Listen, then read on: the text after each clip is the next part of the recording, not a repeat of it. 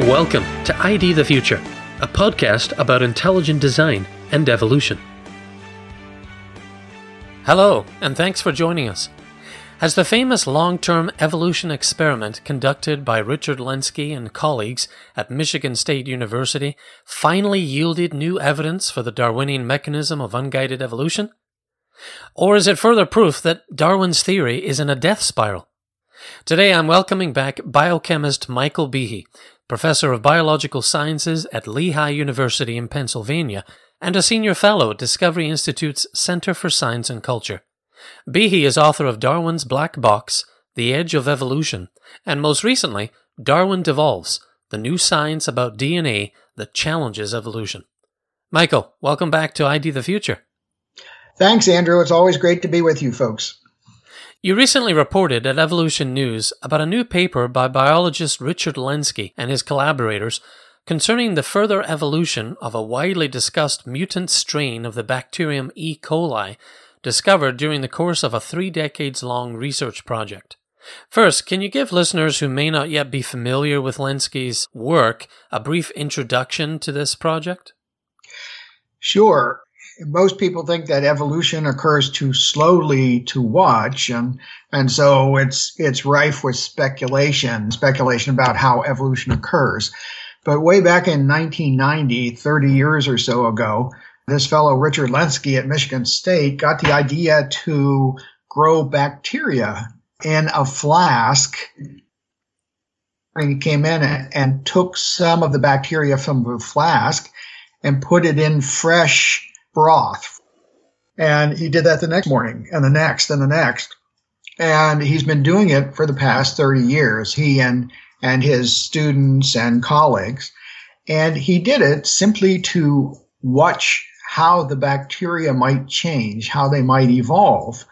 And the reason was that bacteria can reproduce much more quickly than larger organisms. The bacteria in his lab went through 6 or 7 generations in one day. And currently it's up past 50,000 generations, close to 70,000 at this point. And he wanted to see what mutations might come along and what they would do.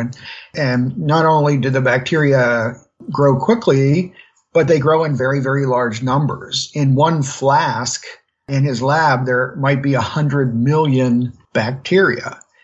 He saw that there were a number of changes occasionally in the bacteria, and that these would sweep through the population, so that there were mutations, and some of them helped. So classic Darwinian evolution, that a helpful change comes along, the bacteria or the organism outgrows its competitors and takes over the population.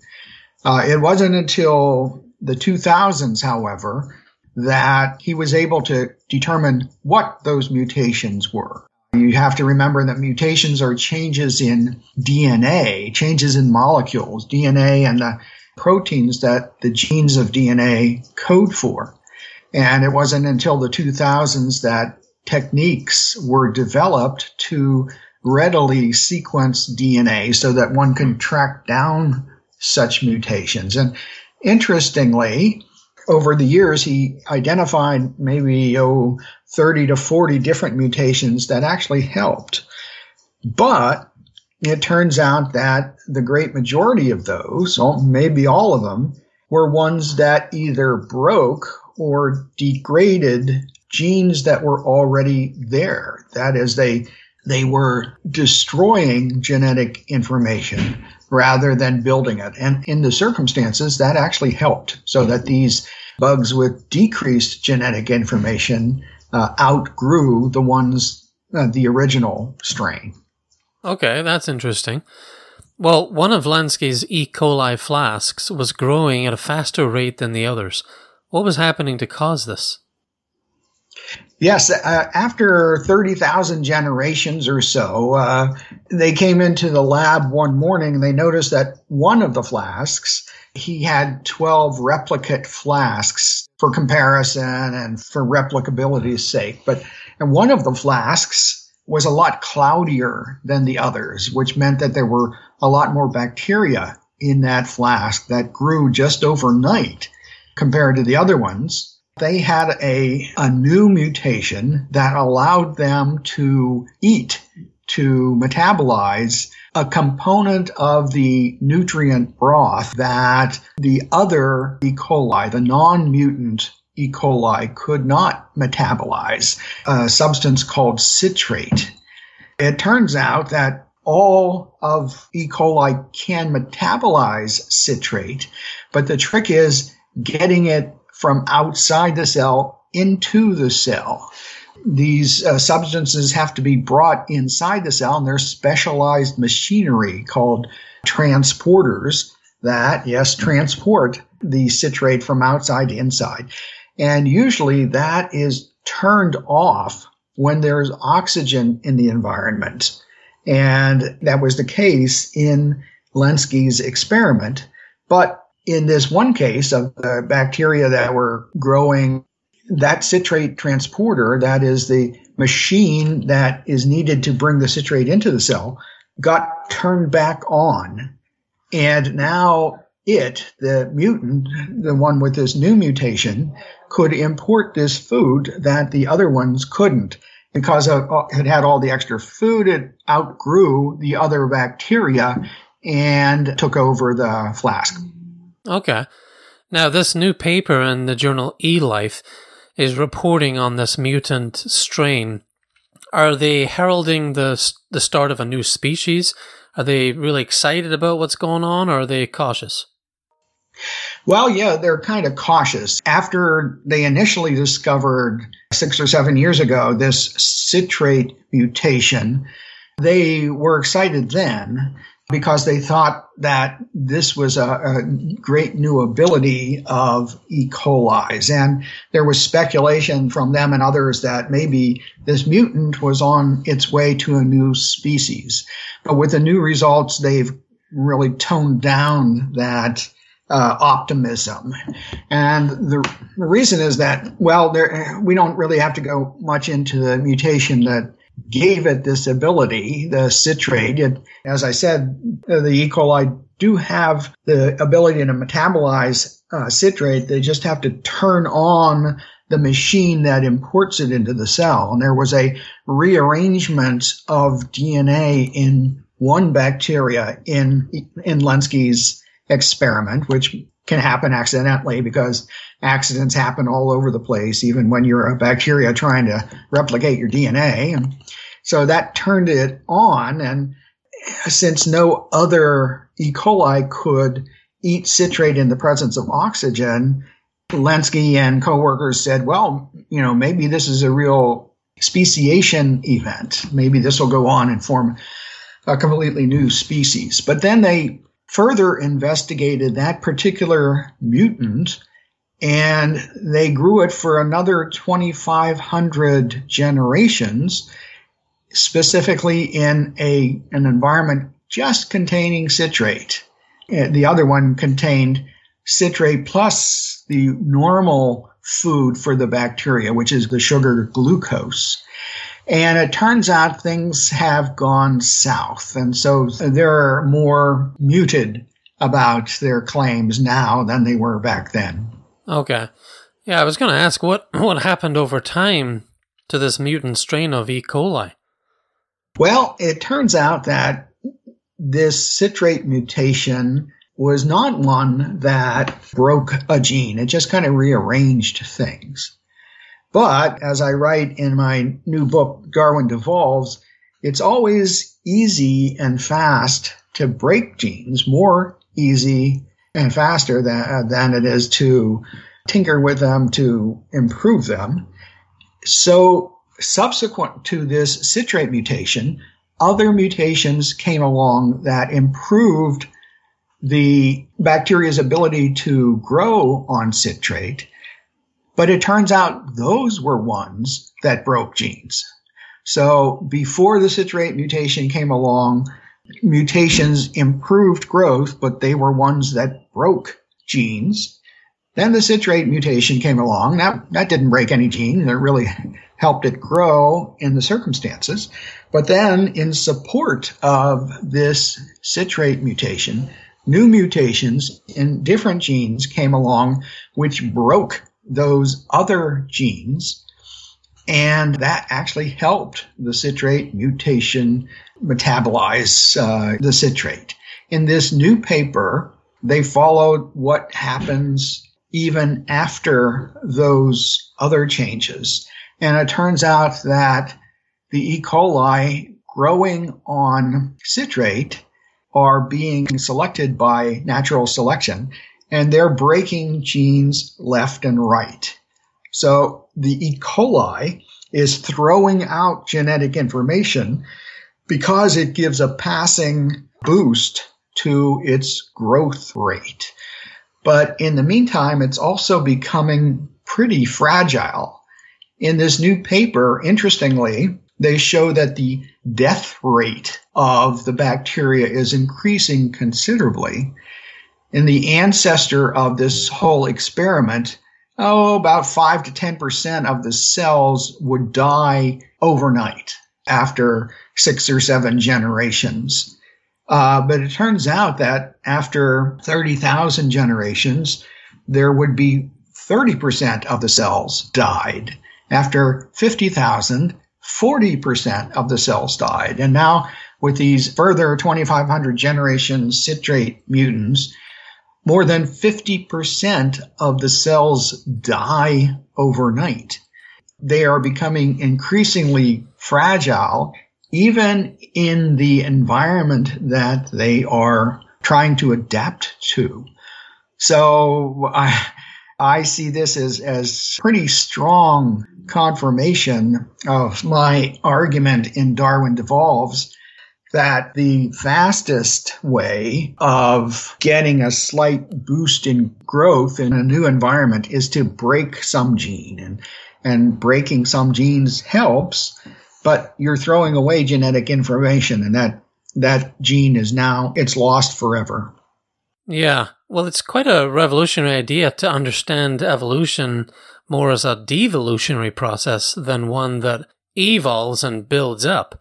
That is just completely upside down for me when I first came across that idea. But that is actually what's going on. At what point does the devolution occur? Is it at the family level? Does it allow for small-scale change? Where is this happening in the process? How much does it allow? Well, that's a good idea. It's interesting. And yeah, this process that Lenski is studying and the breaking of genes, I write in Darwin Devolves that this occurs everywhere. It's not limited to bacteria. Rather, mammals and fish and birds and pretty much everything that's been looked at. The evolution one sees, the adaptation to different environments, occurs because of breaking genes, not by improving genes. I go through an argument to say that, well, breaking genes can help. It can help to adapt a species to a particular environment.